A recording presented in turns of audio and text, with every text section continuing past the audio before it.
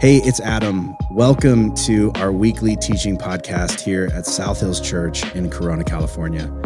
Our hope is that as you listen in, you'll find yourself laughing and learning and being challenged and encouraged to grab hold of who God has made you to be. Enjoy the message.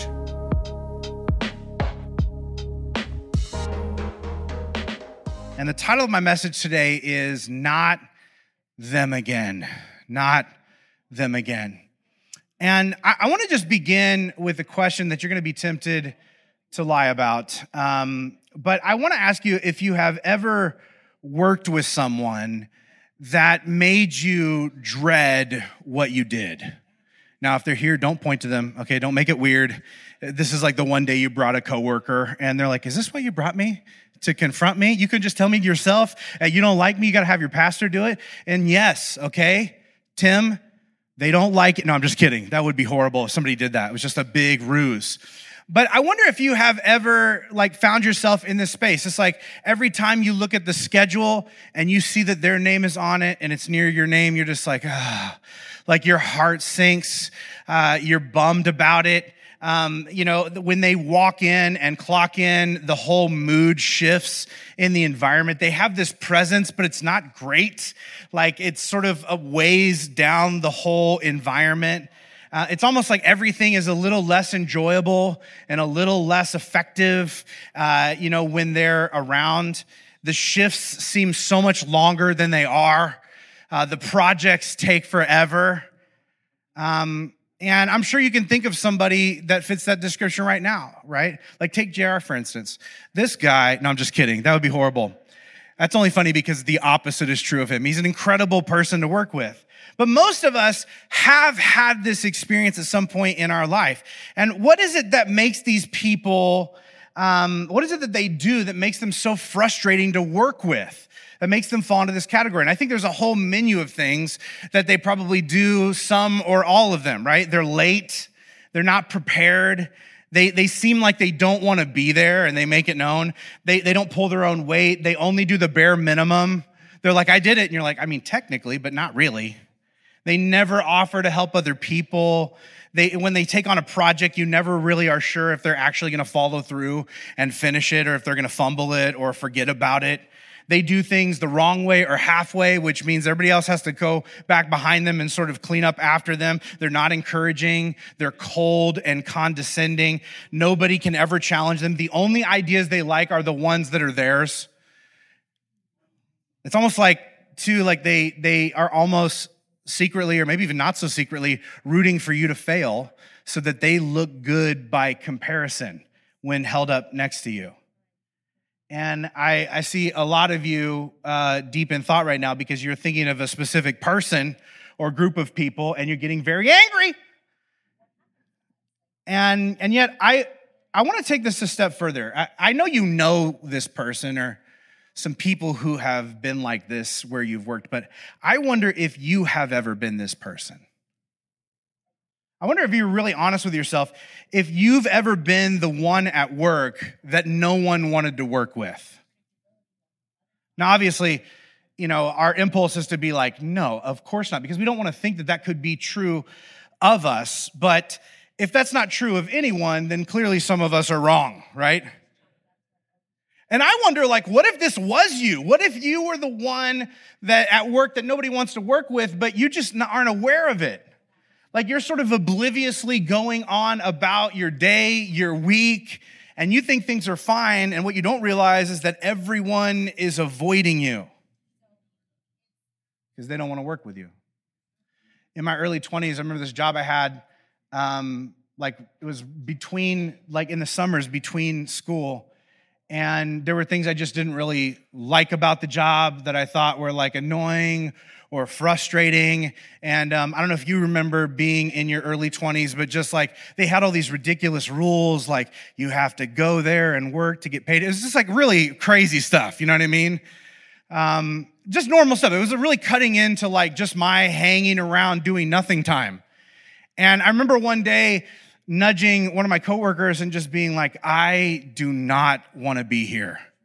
And I said it because I was expecting a little camaraderie. You know when you gripe about work at work to a coworker, and what you're looking for is for them to be like, right? Oh my gosh, can't wait to get out of here. But she did not say that. When I said, I don't want to be here, she said, yeah, we can all tell. And I was like, oh, and it kind of caught me off guard. And I was like, what do you mean? And she's like, well, the way you carry yourself makes it real clear to all the rest of us that work here that you think you're above this. That you think that you're meant for something more and better. That you think you've lowered yourself for being here with us in this environment.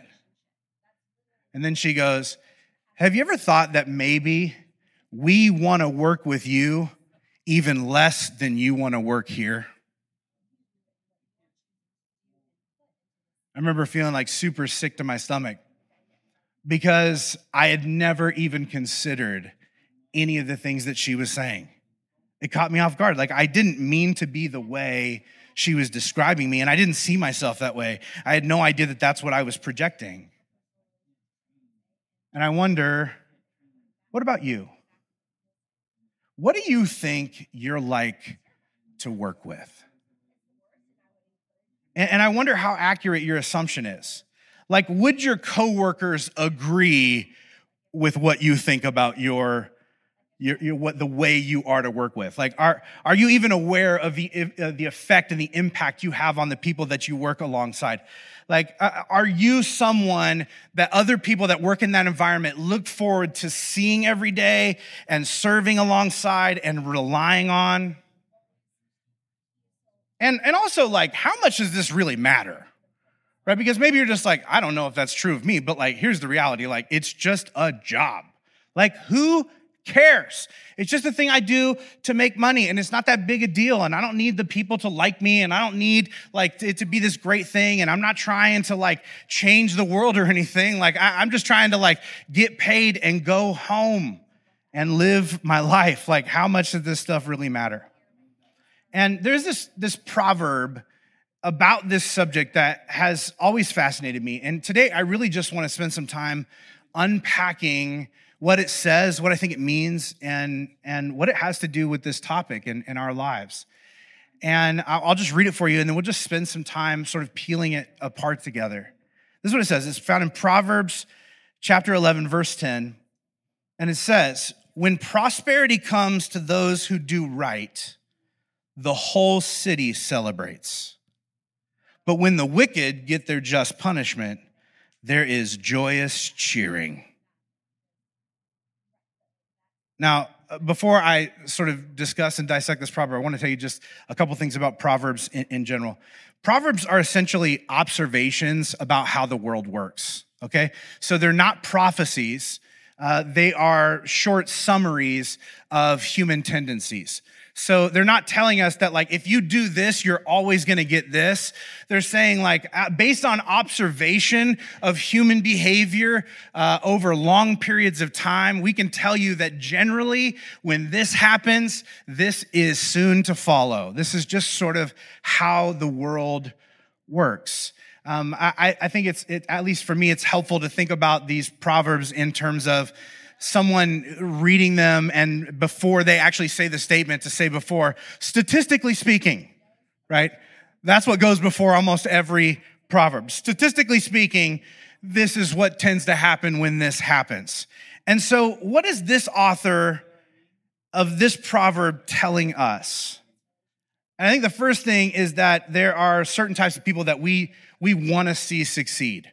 Like, although all of us, we have jealous type tendencies at times, there are certain people that we want to see do well. They're the kinds of people that when we see their name on the schedule, we realize they're working today, we get excited because that means we get to hang with them. That when we get paired with them for a group project, we can't wait to get started because there's so much possibility. When they get promoted, we're almost as excited as if we got promoted because like we like who they are and what they bring to the table. Because when they're around and they're involved and they're in charge, things get better for everybody. There's this sense that they are helping things be the way they ought to be. But at the same time, there's this second part of the proverb in Proverbs usually have this compare and contrast component. It says that there are other kinds of people that when they get caught, when they get in trouble, when they get demoted or laid off or canceled, everyone's like, yes, finally. You ever had that sort of sinister thing that's welled up within you? You learn something about someone, you're like, well, what was that? They're packing all their stuff into a box right now and headed down to their car. Okay. All right. Okay. Party! And everyone's excited, right? Like you like there's this sense that like, this person is really only out for themselves. And so to see them come to their demise just fills everyone with this sense of gratitude, right? Because, they tend to cut corners and they're negative. And when you're around them, you find yourself sort of holding your breath or clenching your teeth or biting your tongue because they seem to have this way of making things worse for everybody but themselves.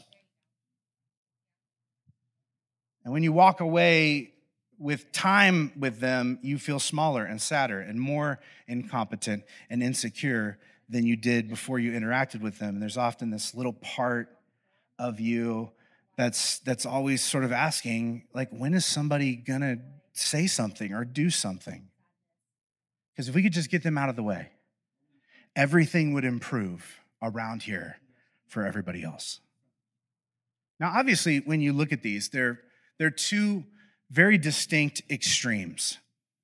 But if you had to, which one would you say most resembles you right now?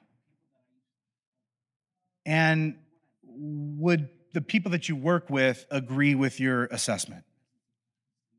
What about the people you work for? And like not even just your boss, but like your customers, your clients, your employees or students or constituents or whatever that thing is for you. I wonder if they would have anything to say about you when it comes to the work you do that would surprise you or embarrass you or frustrate you. And not even necessarily because it's wrong, but because they seem to see you differently than you see you. And that discrepancy is jarring to you. And maybe you realize when digging through what they have to say that maybe who you've become at work is not really who you want to be. And I wonder, when it comes to you, if you have ever had this realization that I'm not sure who I've become at work is who I really want to be. I would say that I think most people who end up in this place who are difficult or other people don't want to work with, I don't think they set out to be like this. I think most people that we work with that we don't enjoy working with, I don't know that they actually, most of them set out to be like, you know what? I am going to make their lives a living hell yet again today. I can't wait to torture these people. Oh, it's just my favorite. Now, I'm sure some of them do, but I don't think most people do. In fact, I think like most people don't intend to do this. They may not even be aware that this thing is true about them, or maybe they're aware that it's true, but they don't know why it's true. They can sense the tension, but they're not really sure where it's coming from or where it's sourced. And maybe it can lead us to wonder, like, how can people see us so much differently than we see ourselves? And I think part of it is others' impression of you has little to do with what you intend to do and a lot to do with their experience of you. Like, in other words, like, you can mean really well, but other people are going to evaluate your work ethic based on how often they see you doing the right thing, which brings up a really important question. The right thing according to who? Who gets to decide what the right thing is? Because if people are evaluating us at work based on how often they experience us doing the right thing, right according to who is everything. Now, this proverb in particular that we're dissecting, in it, the word right means righteous or righteousness or rightness according to God. Sometimes this word in Scripture is translated as justice. And when it's used, it's almost always in a communal context. It's almost always while commenting on how people with more power treat those with less power. Now, when most of us think of this idea of what is right, and specifically when it comes to justice, we tend to think of my rights, right? What I deserve, like the way I want to be treated, like what I want from this experience. And because this is sort of our bent in life to always think about justice and rightness according to what is right for me, what I want, what works for me, my preferences and opinions, that can lead us to all sorts of rationalizing when it comes to our work. And I wonder if you've ever found yourself in a place where you are rationalizing to yourself why it's okay for you to phone it in because you've got valid reasons. Like, I wonder if you've ever said to yourself, like, listen, if they paid me more, I'd do a good job.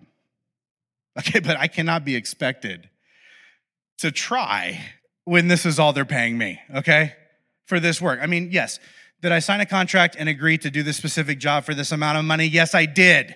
But now that I'm doing it, it feels like too little for too high of expectations. And I want more, you know? And listen, I can't be expected to do a good job at this wage with this project. So listen, you want me to try, you need to pay me more. If you want good work out of me, you're going to have to pay me a better wage. And of course, your boss is probably going to say back to you, if you did a better job, I would pay you a better wage. And this is where we fight back and forth. I wonder if you've ever said to yourself, like, if I thought they respected me, I'd do what they asked of me. But they don't. And so I am not going to. I mean, like, they don't care about what I think. They don't care about my life. They don't care about what's going on with me. They don't care about what happens outside of here. They don't care about my feelings, like what I've went through, all the behind the scenes battles that I've had to fight. Like, they don't respect my opinion or my experience or my education.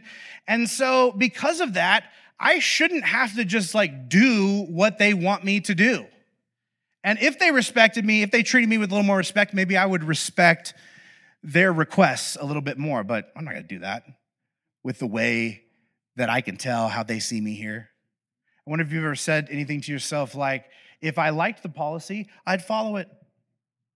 But I don't because it's stupid. Okay?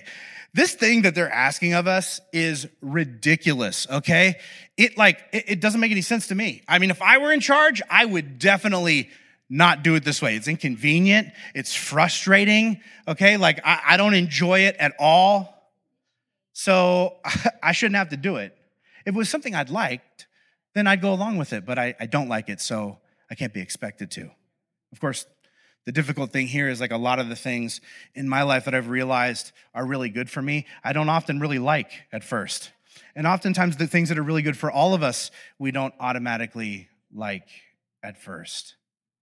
Maybe you said something to yourself like, if they operated with integrity, then I would too. But they have no integrity. I mean, have you researched this company? Have you watched what these managers do? Have you seen what some of these coworkers get away with? And so, yeah, I bend the rules too because I'm just doing what they do. Like if they live with integrity, if they operated in this way, like if they played by the rules, then I would too. But because they're not, I'm not going to. This is just what you have to do to fit in this environment.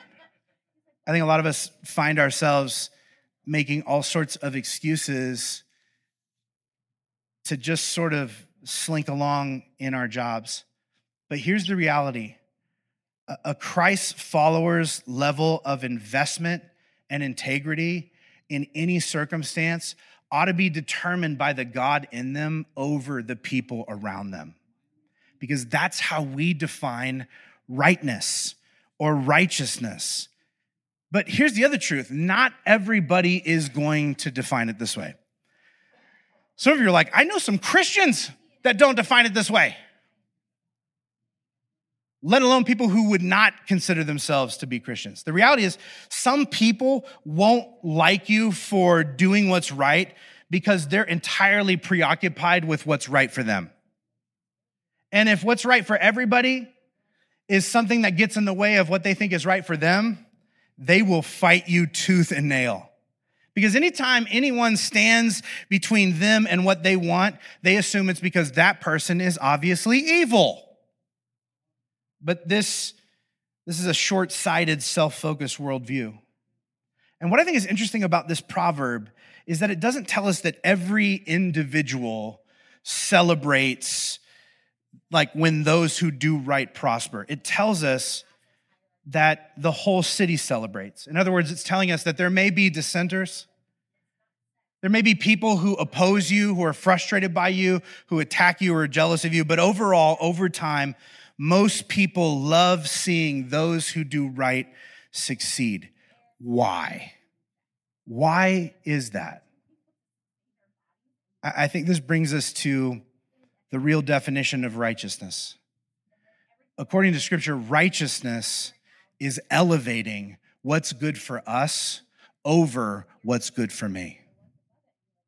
And sometimes, in fact, what is good for us is not that good for me. And that's what makes living righteously difficult to do.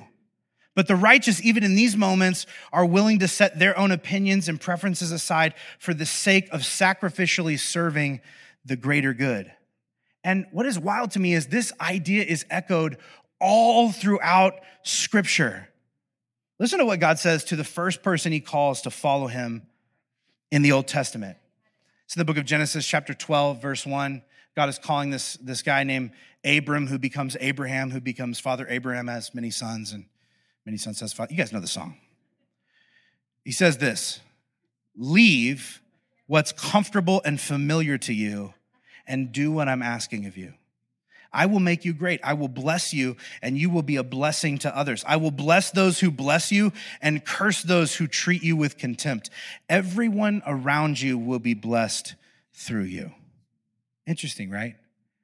Now, this is not a proverb. This is a prophecy. This is God saying, like, not this is how this typically goes, but this is how it's going to go. Like, when you do what I ask you to do, which won't always be comfortable for you, I will bless you. And that blessing isn't just for you. It's to benefit everyone around you. Not just the people you like and who are like you, but everyone. And in fact, when people treat you poorly because you're attempting to do what's right for everyone, not just what's right for them in the moment, don't worry about it. I'm going to handle that. Now, whenever God is like, I'm going to handle that, I think it's just best to back off and be like, you take this one. Because the way God handles things is so much more efficient than the way that we would handle it. God is like, you stay focused on what I've invited you into, and let me take care of the people who are fighting against you. There's this other passage in Jeremiah, it happens a little bit later, where the people of God who are blessed for generations and generations, they fall into captivity, and they don't feel blessed at this moment. They feel beaten and bruised and beaten and berated, and they hate where God has them at this moment. They want out. They look around and they're like, all the people around me are selfish and wicked. And because of this, the Israelites' reaction were like, because I'm looking around and I don't want to be here and I don't like these people and this is not what I wanted for my life and this is not what I feel like is God's best for me. They have zero desire to show up and actually invest themselves in the work that's required day to day to grow and care for their community. And they're begging God to pull them out, to bring them somewhere else, to change their assignment. And this is what he says to them, Jeremiah chapter 29, verse 5. He says, build homes and plan to stay. Plant gardens and eat the food they produce. Marry and have children, then find spouses for them and have grandchildren. Work for the peace and prosperity of the city where I sent you into exile. Pray to the Lord for it, for its welfare will determine your welfare. Wow. In other words, what he's telling these people is that even though the people around you aren't righteous, treat them righteously. And you do this by showing up and working hard and doing what you can to make your community better by serving the people in it to the best of your ability in all you do. Because this is God's idea of work. This is how we defined it on week 1, and just so you know that we didn't change the definition on you. Work, right, is channeling your creativity, effort, and energy into helping humanity thrive and flourish. And I wonder if that's what you saw yourself doing when you went to work, how might it change the way you work? I wonder how this might shift your thinking from going in with a defensive posture, saying to yourself, like, listen, I'm just going to do what's best for me. And it began to make you think about the environment as, I wonder what's best for us, even if that costs me. I wonder how working this way might change others' experience of you. Maybe you're thinking like, well, I don't know. I mean, what I do is really small and insignificant and monotonous and mundane. I mean, it doesn't really matter like what I do or how well I do it. But according to Scripture, God disagrees with you. There's this verse that we've read in a previous week. It's in a letter, but one of the New Testament pastors writes, some of the early Christians, in the book of Colossians, chapter 3, verse 17, he says, whatever you do or say, do it as a representative of the Lord Jesus, giving thanks through him to God. Verse 23, work willingly at whatever you do as though you are working for the Lord. And this is this spiritual leader's way of saying that all work has significance. World-changing, community-shaping significance. And what I find fascinating about our culture is we find ourselves getting really wrapped up in the question of, what am I going to do? What am I going to do for work? What am I going to do for a job? What am I going to do for a role or for a career? But in Scripture, God's big concern isn't what are you going to do, but how are you going to do it? In other words, God's will for your work is more of a how than a what. And so what is the how that God wants us to pursue inside of our work?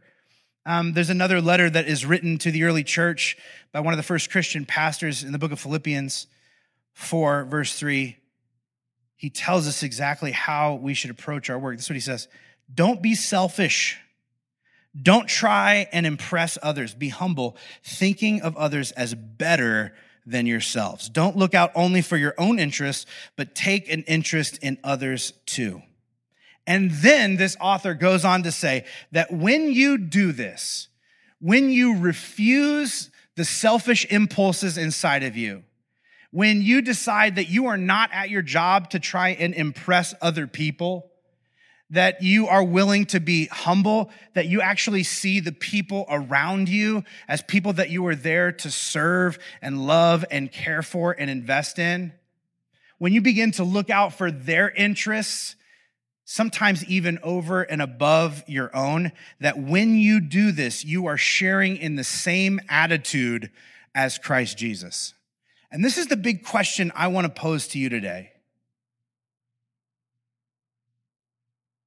Is this others' experience of you at work? That you show up every day with the same attitude they'd expect from Jesus himself? Think about that for a second. Like when asked, like, what are they like at work? Is the most likely response like, I got to tell you, they're caring and considerate. They give their best.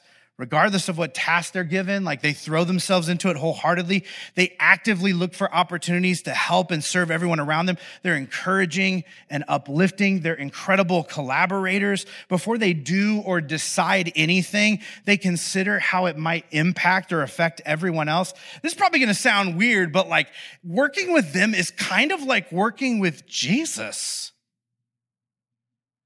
Some of you are like, no, nobody at work will say that. That probably is not what they're going to say.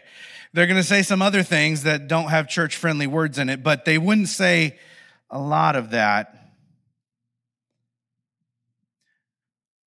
But what would it look like to move yourself in this direction?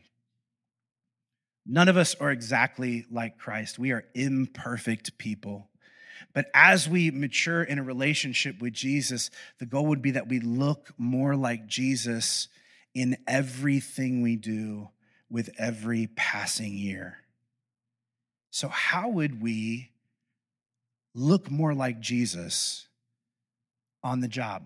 And I want to give you just 3 quick things that you can sort of grab hold of to sort of contextualize what this would look like. The first thing I would suggest is that you do little things like they're a big deal.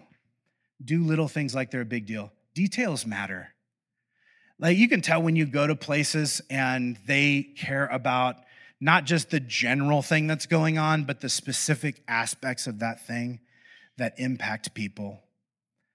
Like there's such an appreciation for people that take pride in the smallest parts of a job, that take it on, that take responsibility for it, and pay attention to the details. Right? And this is really the big difference between like a lot of like cheap things and a lot of expensive, nice things, right? It's not just that they cost more money, it's that they're more attentive to the details. It's that the details matter. And you can bring this into the environment you're at. You get this impression with Jesus that he's always paying attention to the details and that he's giving his best to whatever's in front of him, no matter how big or small. This is what Jesus at work looks like. The second thing I would suggest is to learn about and invest in everyone you work alongside. A lot of times we can get in this mode at work where it's like, I'm just here to get stuff done. I just need to get stuff done. And the relationships sort of go on the back burner. And we stop seeing the people around us as people. We start seeing them as like either tools to accomplish our work or obstacles in the path of us getting our to-do list done. This is sort of a natural thing. And the more pressure that's put on us to make things happen, the more we can sort of like push aside any relational human connection and just sort of forge ahead and try and do the thing.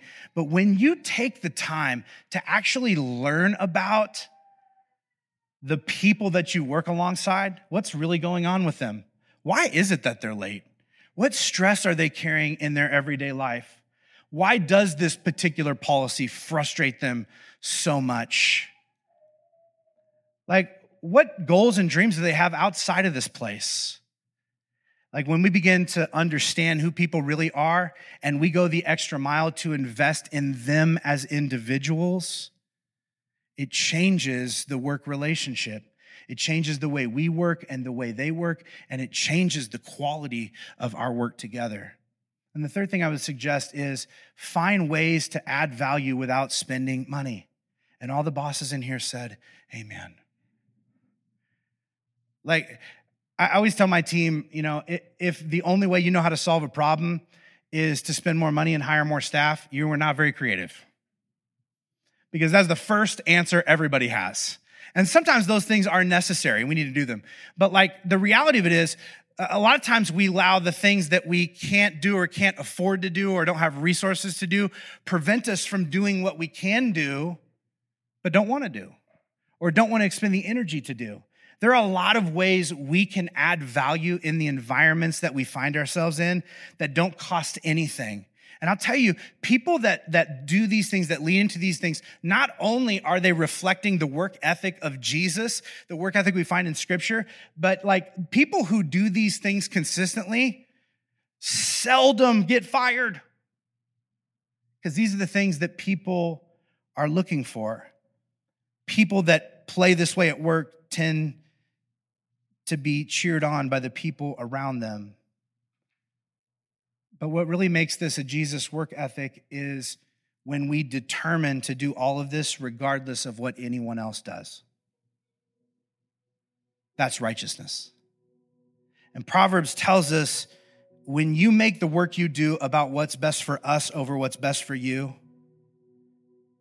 that just showing up for your shift can cause your whole city to celebrate. Think about that for a minute.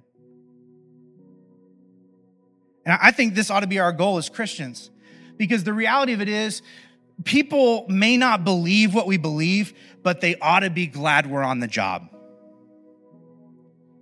I think that the reputations of Christians at work ought to be that they're the most honest, devoted, caring, competent, collaborative, teachable, reliable workers that anyone knows. That everything and everyone they touch gets better because they put others' interests above their own, just like Jesus. Imagine if this is what our community, this was their impression of the Christians they knew. That their thought was, I don't know if I would want to be a Christian. I think they believe some crazy things. But if you were ever lucky enough to hire one, do it. Best decision you could ever make, because they will make everything better. It's like working with Jesus. The word that's translated in this proverb as celebrate is this Hebrew term that's only used one other time in the Old Testament. And it's a reference to the rejoicing, the relief, and the excitement people feel when they've been freed from oppression. When they have this rising sense deep in their bones that things are finally going to get better. And I think that this is the way our communities ought to feel when we show up to work. That there ought to be this sense of celebration of like, oh man, I'm so glad they work here. I'm so glad I get to be on their team. I'm so glad they're bringing their creativity and their energy to this project. I'm so glad I'm fortunate enough to get to serve shoulder to shoulder with them. I'm so glad. There's something about it that makes me just want to cheer and celebrate. Like all the jealousy within me dies out because the more you look and study this person, the more you realize they are not in it for them. They're in it for us. So that means the higher they go and the more they prosper and the more they're promoted, the more everything gets better for all of us. Because that's the heart of God. I wonder if the people around you get this sense deep in their bones, this sense of relief when you show up. Because in their heart, despite what is going on around them, the policies that exist, the unrealistic expectations, they look at you and they think, if they're working on this, things are going to get better. Imagine if everyone who called South Hills home had this impact on their workplace. It would transform our community. And not only would it transform our community, but when people show up to work and work hard and give their all and make everything and everyone around them better, the very next question you have is, what is your deal? What is it that you believe? Why are you like this? Our belief that God is a creator who gives his best work to help us flourish. That belief ought to drive us to give our best to help everyone around us flourish. And maybe where you're at in your job right now, people don't get it. People oppose you. People are annoyed by you. And you're like, I'm trying so hard to do the right thing. I got to tell you, there's going to be some dissenters. But if you keep pursuing a Christ-centered work ethic, there will come a time in which your community celebrates that you were there because they needed you and the world was changed for the better because of you. Would you bow your heads across this room with me this morning? I want to just pray this into your life today. God, we are all in different places with work. Some of us have like our dream jobs. Some of us, we have a job that, man, it's just like a go-between job. It's a placeholder, something that we never wanted to do, never thought we would do, never thought we would be doing this long. Some of us are out of work. We don't have a job, but all of us have been given something to do in this moment, to invest ourselves in some sort of work, and some of it's paid and some of it's not. But our work is always to invest ourselves into the thriving and flourishing of the people around us. And God, I pray that you would help us to see whatever work we've been presented with as something that is truly transformational, as a partnership with you to better the world. And God, when we receive people that like attack us and condescend us, push against us, God, may we stay focused on what you have invited us to do and allow you to take care of that. And God, I pray that as you bless us, that we would see ourselves as called to be a blessing to everyone around us. God, that because we show up to work and sacrifice ourselves, doing not just what's good for me, but what's good for us, may our communities celebrate that they were fortunate enough to have you send us to them to make their lives better. It's in Jesus' name we pray. Amen. Thanks for tuning in to this week's message. We hope you heard something that spoke directly to where you're at right now in life. To find out more about our church, hit up our website, southhills.org/corona, or follow us on social media at South Hills Corona. And if our messages have made a difference in your life, help us get the word out by rating and reviewing this podcast. And as always, you can support the ongoing work of our church by giving through our website at southhills.org/give and selecting the Corona campus. Thank you so much for listening, and we hope you'll join us again next week. God bless.